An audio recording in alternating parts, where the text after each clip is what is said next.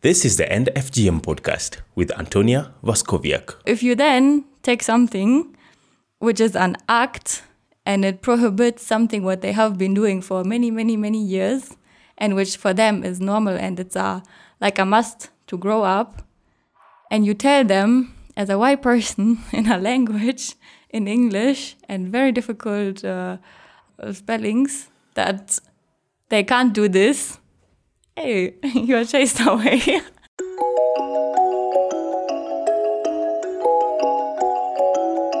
Welcome to the End FGM podcast. My name is Jeremiah Kipainoi. I spend time with change makers who are making an impact in Kenya and beyond. Each week, we listen to incredible stories of ordinary people just like you, making a difference. They share their successes, failures, and what they are learning along the way. Thank you for being with me today. Let's get started.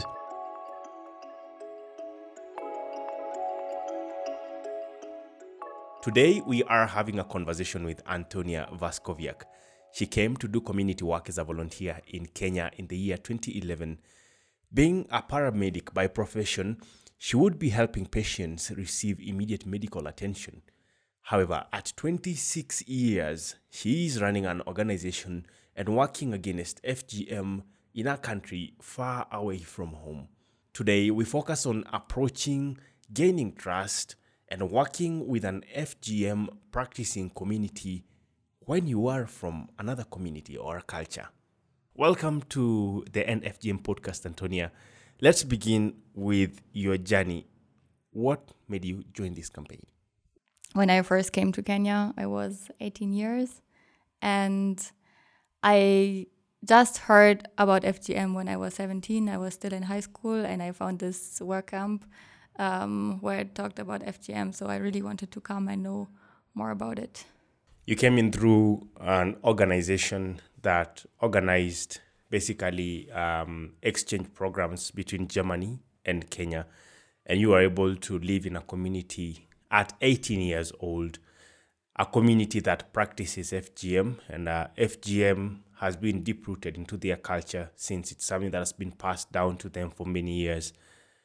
So you joined in as a volunteer. What were you doing in that organization then? Yeah, actually, we didn't do much about FGM, like in the first beginning. I was somehow disappointed, but I later on realized why.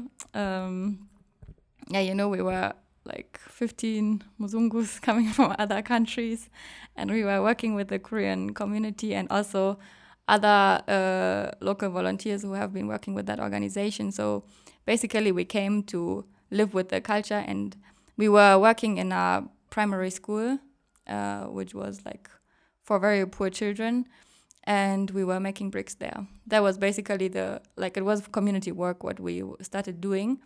But then also in the afternoons, we were talking with families, we were talking about FGM, we were talking with the children, and by that time it was in 2011, so FGM was even still legal in Kenya, so nobody actually talked much about it and was questioning anything about FGM. So even during that period, the Anti-FGM Act came out, and when it was released, I had the volunteers, they wanted to tell the community that whatever they are doing is wrong. And I like how they were standing and talking to the community. I was like, hey, you cannot approach a community like this. You know, if you are a Muzungu, you're already a different person, and you are new in this culture. You're visiting this culture, and you are in the position to learn from them. So if you then take something which is an act and it prohibits something what they have been doing for many, many, many years, and which for them is normal and it's like a must to grow up, and you tell them as a white person in a language, in English, and very difficult spellings that they can't do this, hey, you're chased away.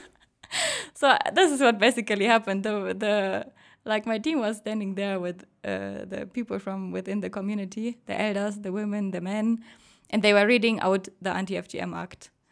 And people started throwing bananas and oranges to them. They started screaming and they left the marketplace. I felt very embarrassed and I never wanted to read anything. But like what I wanted to do, especially on that day, I decided I have to come back here and I have to live with the community and see and find out why they are doing this right. And like I really wanted to understand why they are doing this. You know, you don't do something just because you feel like, now I'm going to do this. I'm going to circumcise people, and because I think it's time to do that. It must have some reasons and some meaning. Yes. What then? After that, what did you do? When the act came out, it was like I think one day before we left. That's the prohibition of the Female Genital Mutilation Act 2011. Yes.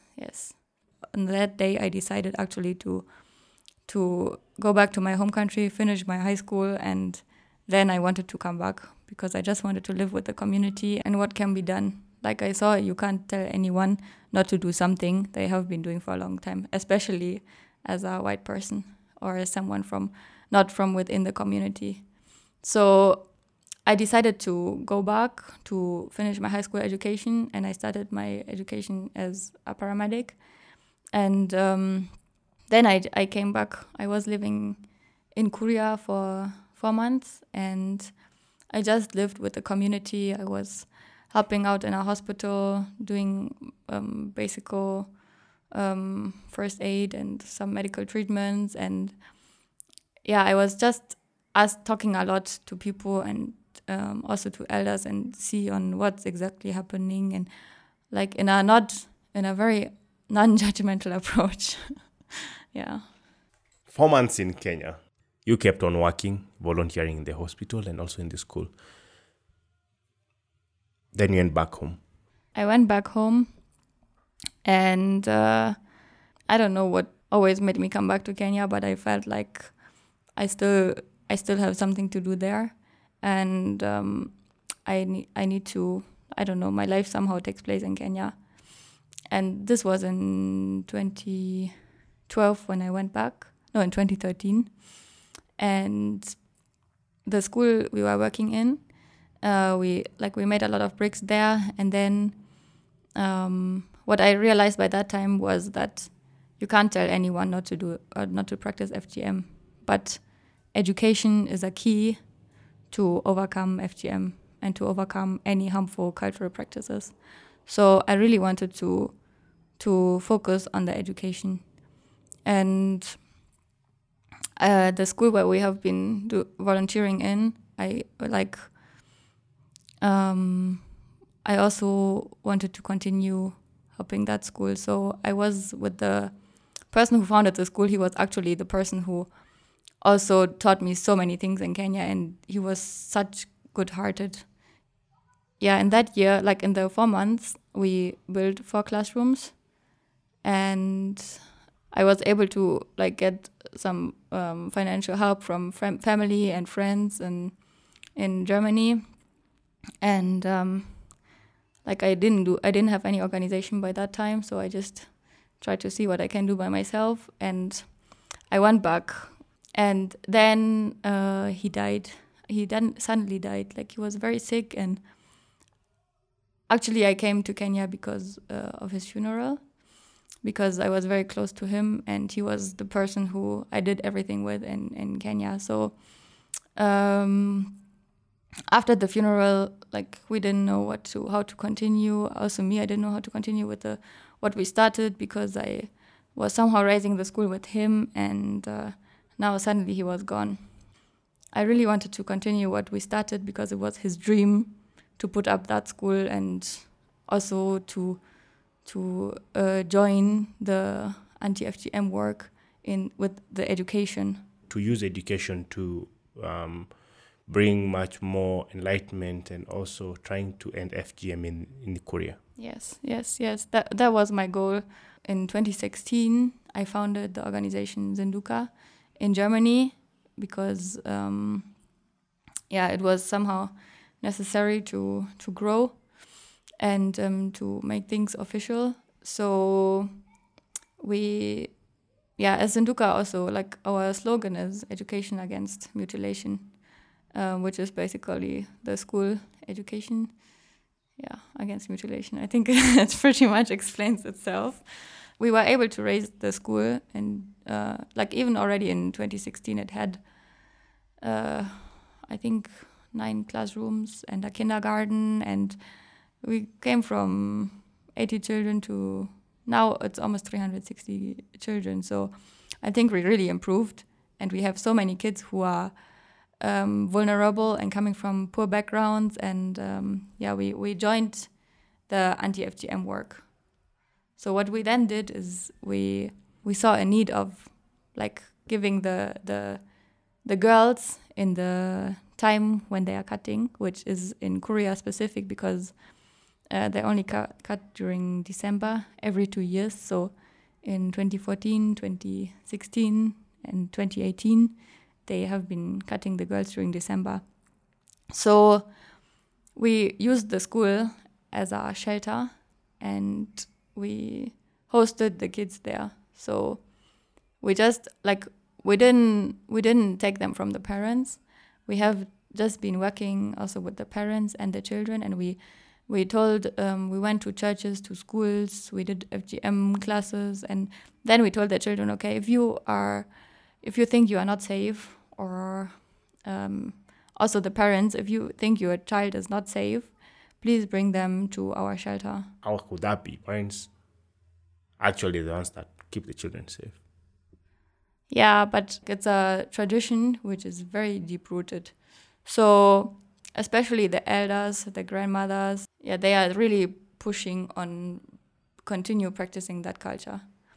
So even if the parents, maybe they are against, still the grandparents or the uncles or whoever, the clan of elders, they can come and they can take the child they just force the child to be taken to the field and to be cut.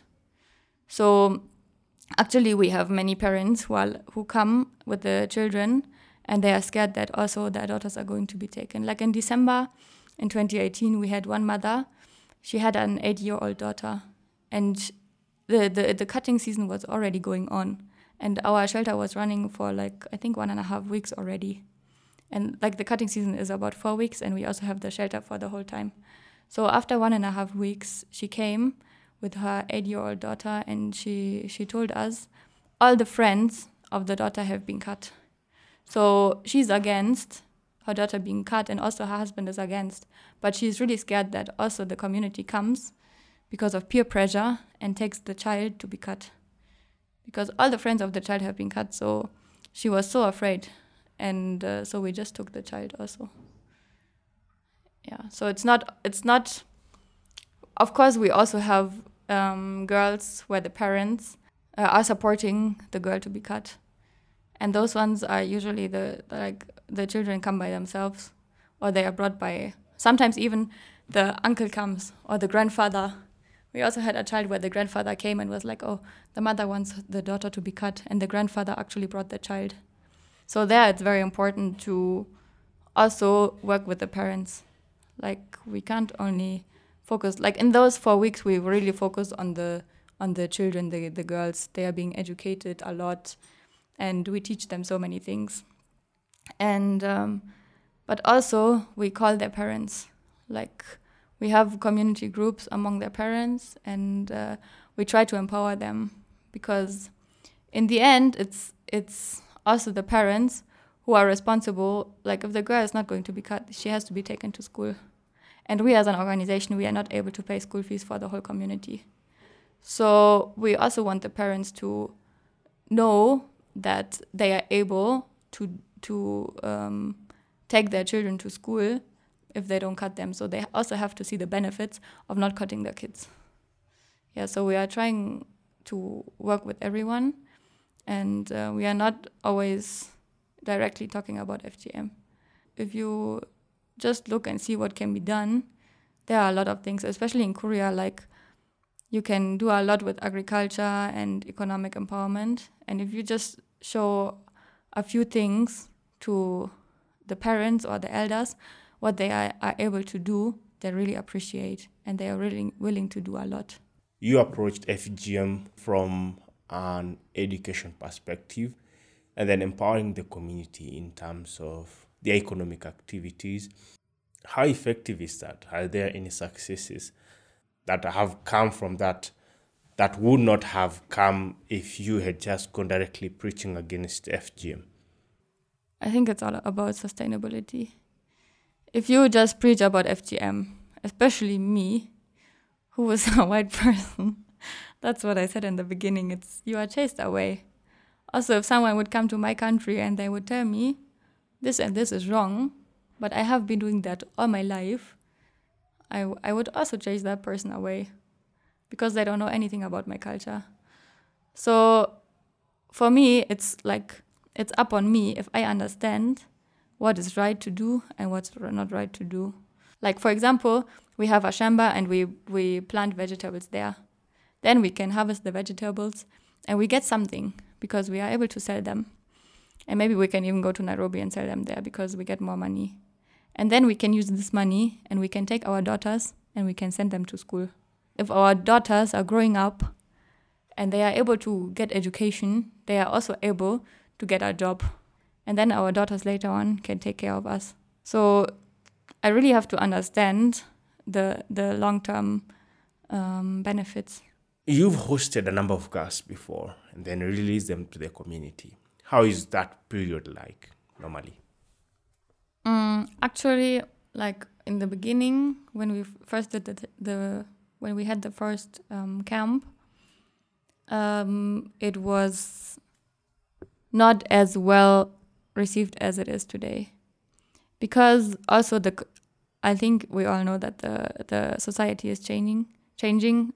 Also concerning FGM, like 6 years ago we couldn't talk about FGM on the road. Now we can do that. So there are many things changing within along the years and also within the communities. So people now realize that also if the children are coming to the camp, we are not trying to take them away from them.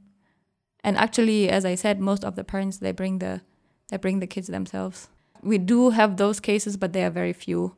And it's always the children's department and the police who is involved. It's not us. So when we end those camps, the parents usually they are very thankful. And they come and they celebrate their children. They are really being appreciated and celebrated. They also they take this as an alternative. And this is what made me very happy in the last camp in 2018, because you could really see how the parents are still celebrating their culture.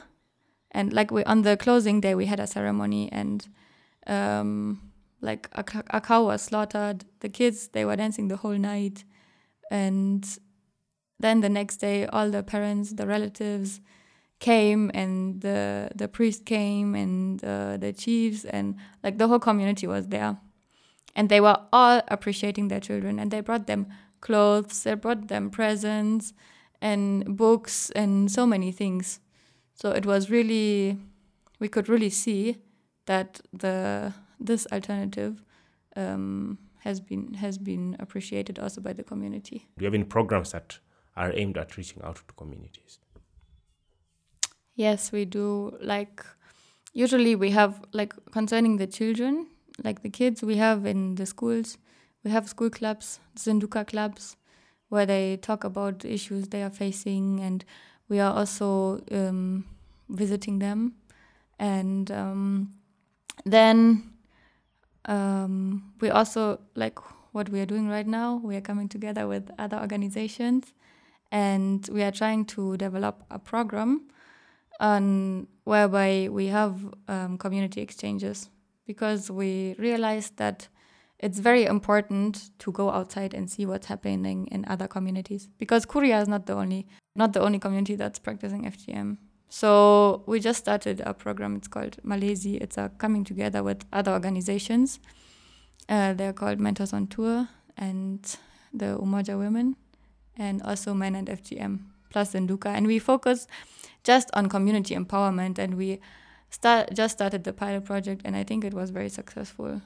Now let's head to how you were able to interact with the community. You said you came from a different culture completely. You came to Kenya as I'd say, foreigner, and you came in and were able to integrate into this community. But there are, of course, some things that you had to do. How was the journey now after that, when you started running the organization and trying to blend in not just into the community, but basically into the organization? How has it been from an outside perspective?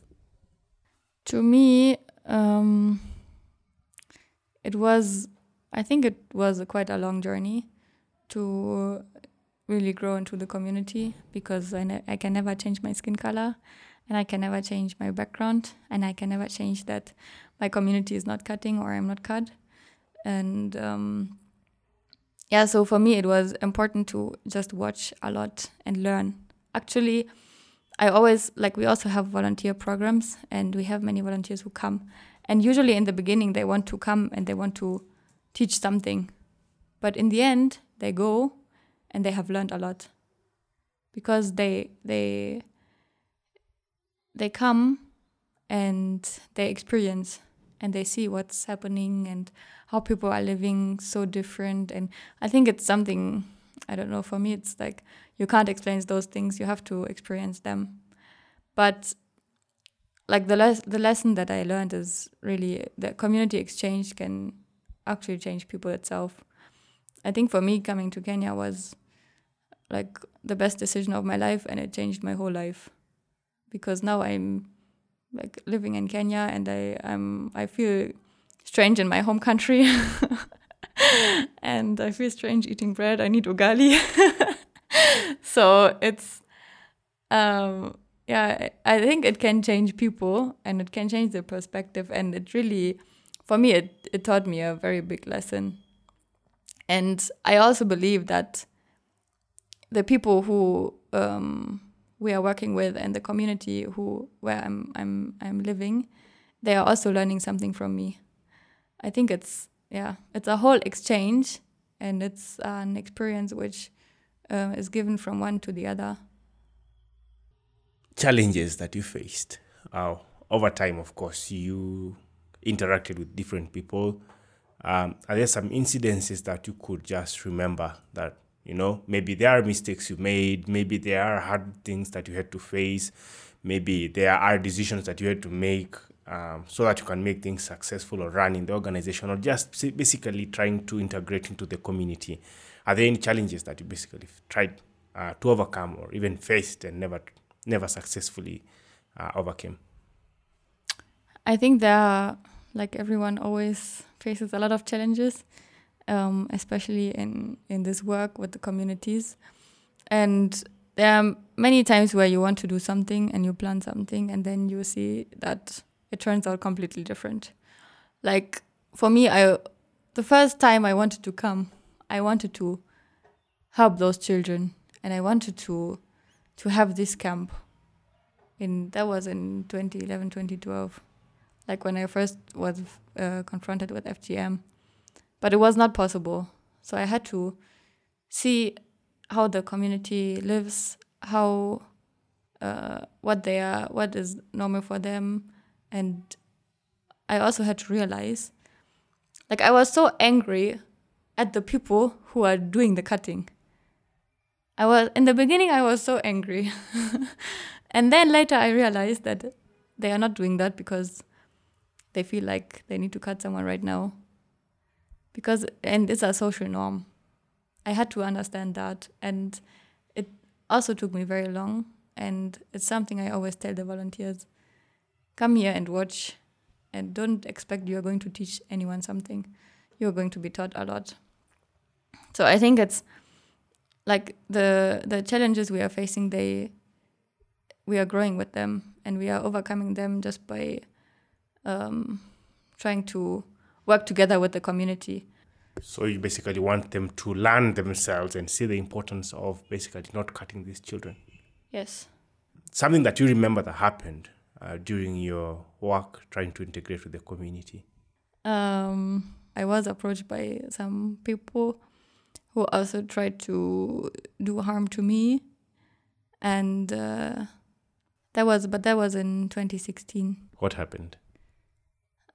I was standing on the road, and actually I wanted to take pictures of the people who are cutting, and they were escorting a girl, and I was together with Tony Mwebia, and he was like, please take your phone away. So I put my phone away, but it was already too late. And they told us, I'm hiding the children, and I'm forbidding their culture, and all those kids are supposed to be cut. And by that time we had 140 girls in the camp. So they got very angry, but someone came, actually an elder, who has 9 girls and 2 boys. And all his girls are uncut.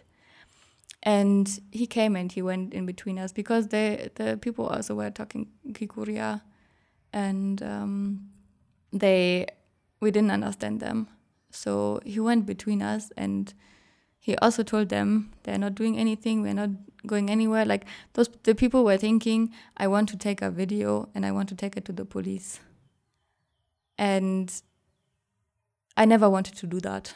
So they wanted you to delete the footage, or? They know, actually they know that they do something that's illegal, because they had a cut girl among them coming from the field.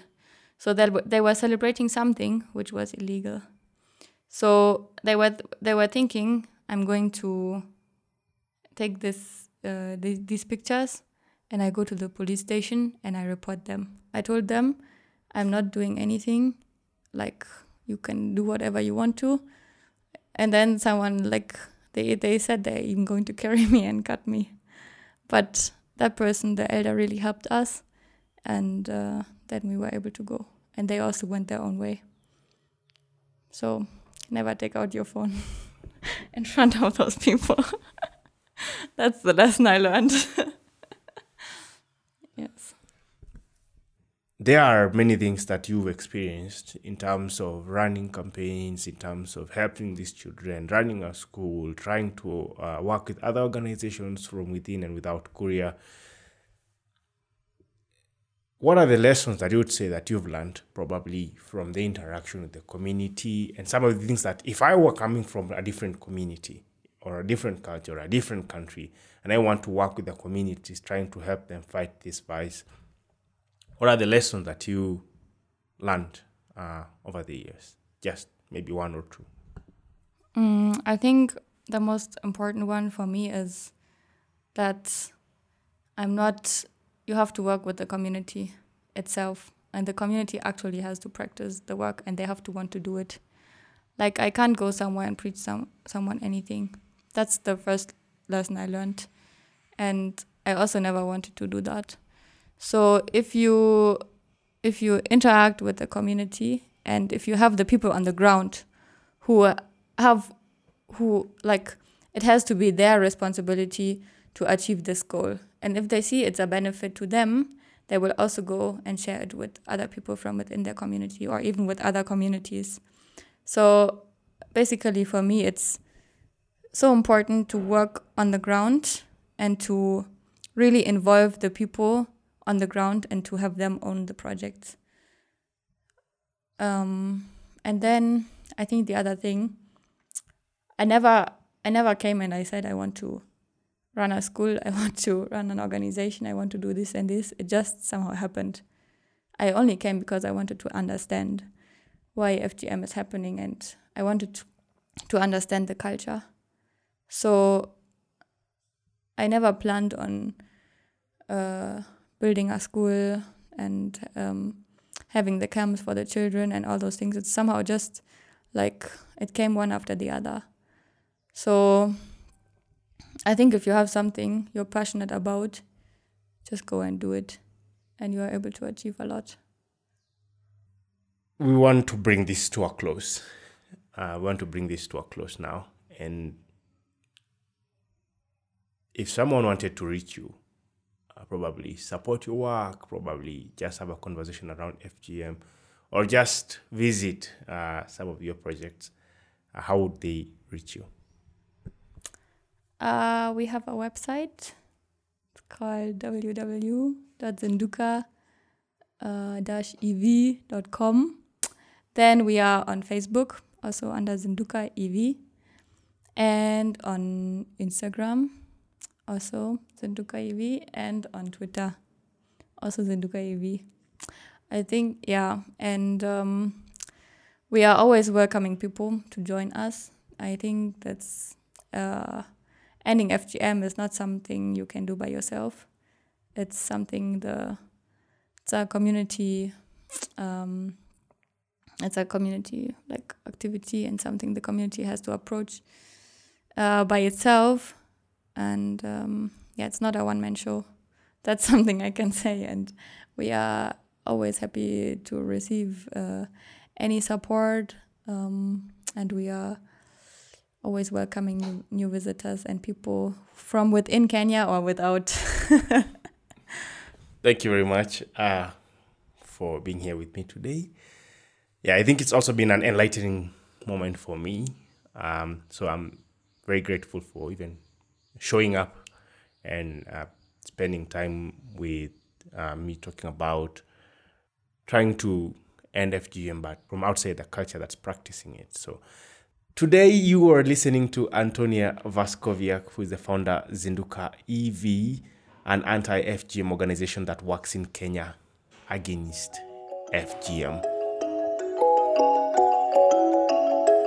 You can get bonus materials, notes, and much more at www.kipainoi.com. KIPAINOI.com. Please remember, we all can do something. Go out and make a difference. For we all have a responsibility to make this world a better place. Goodbye.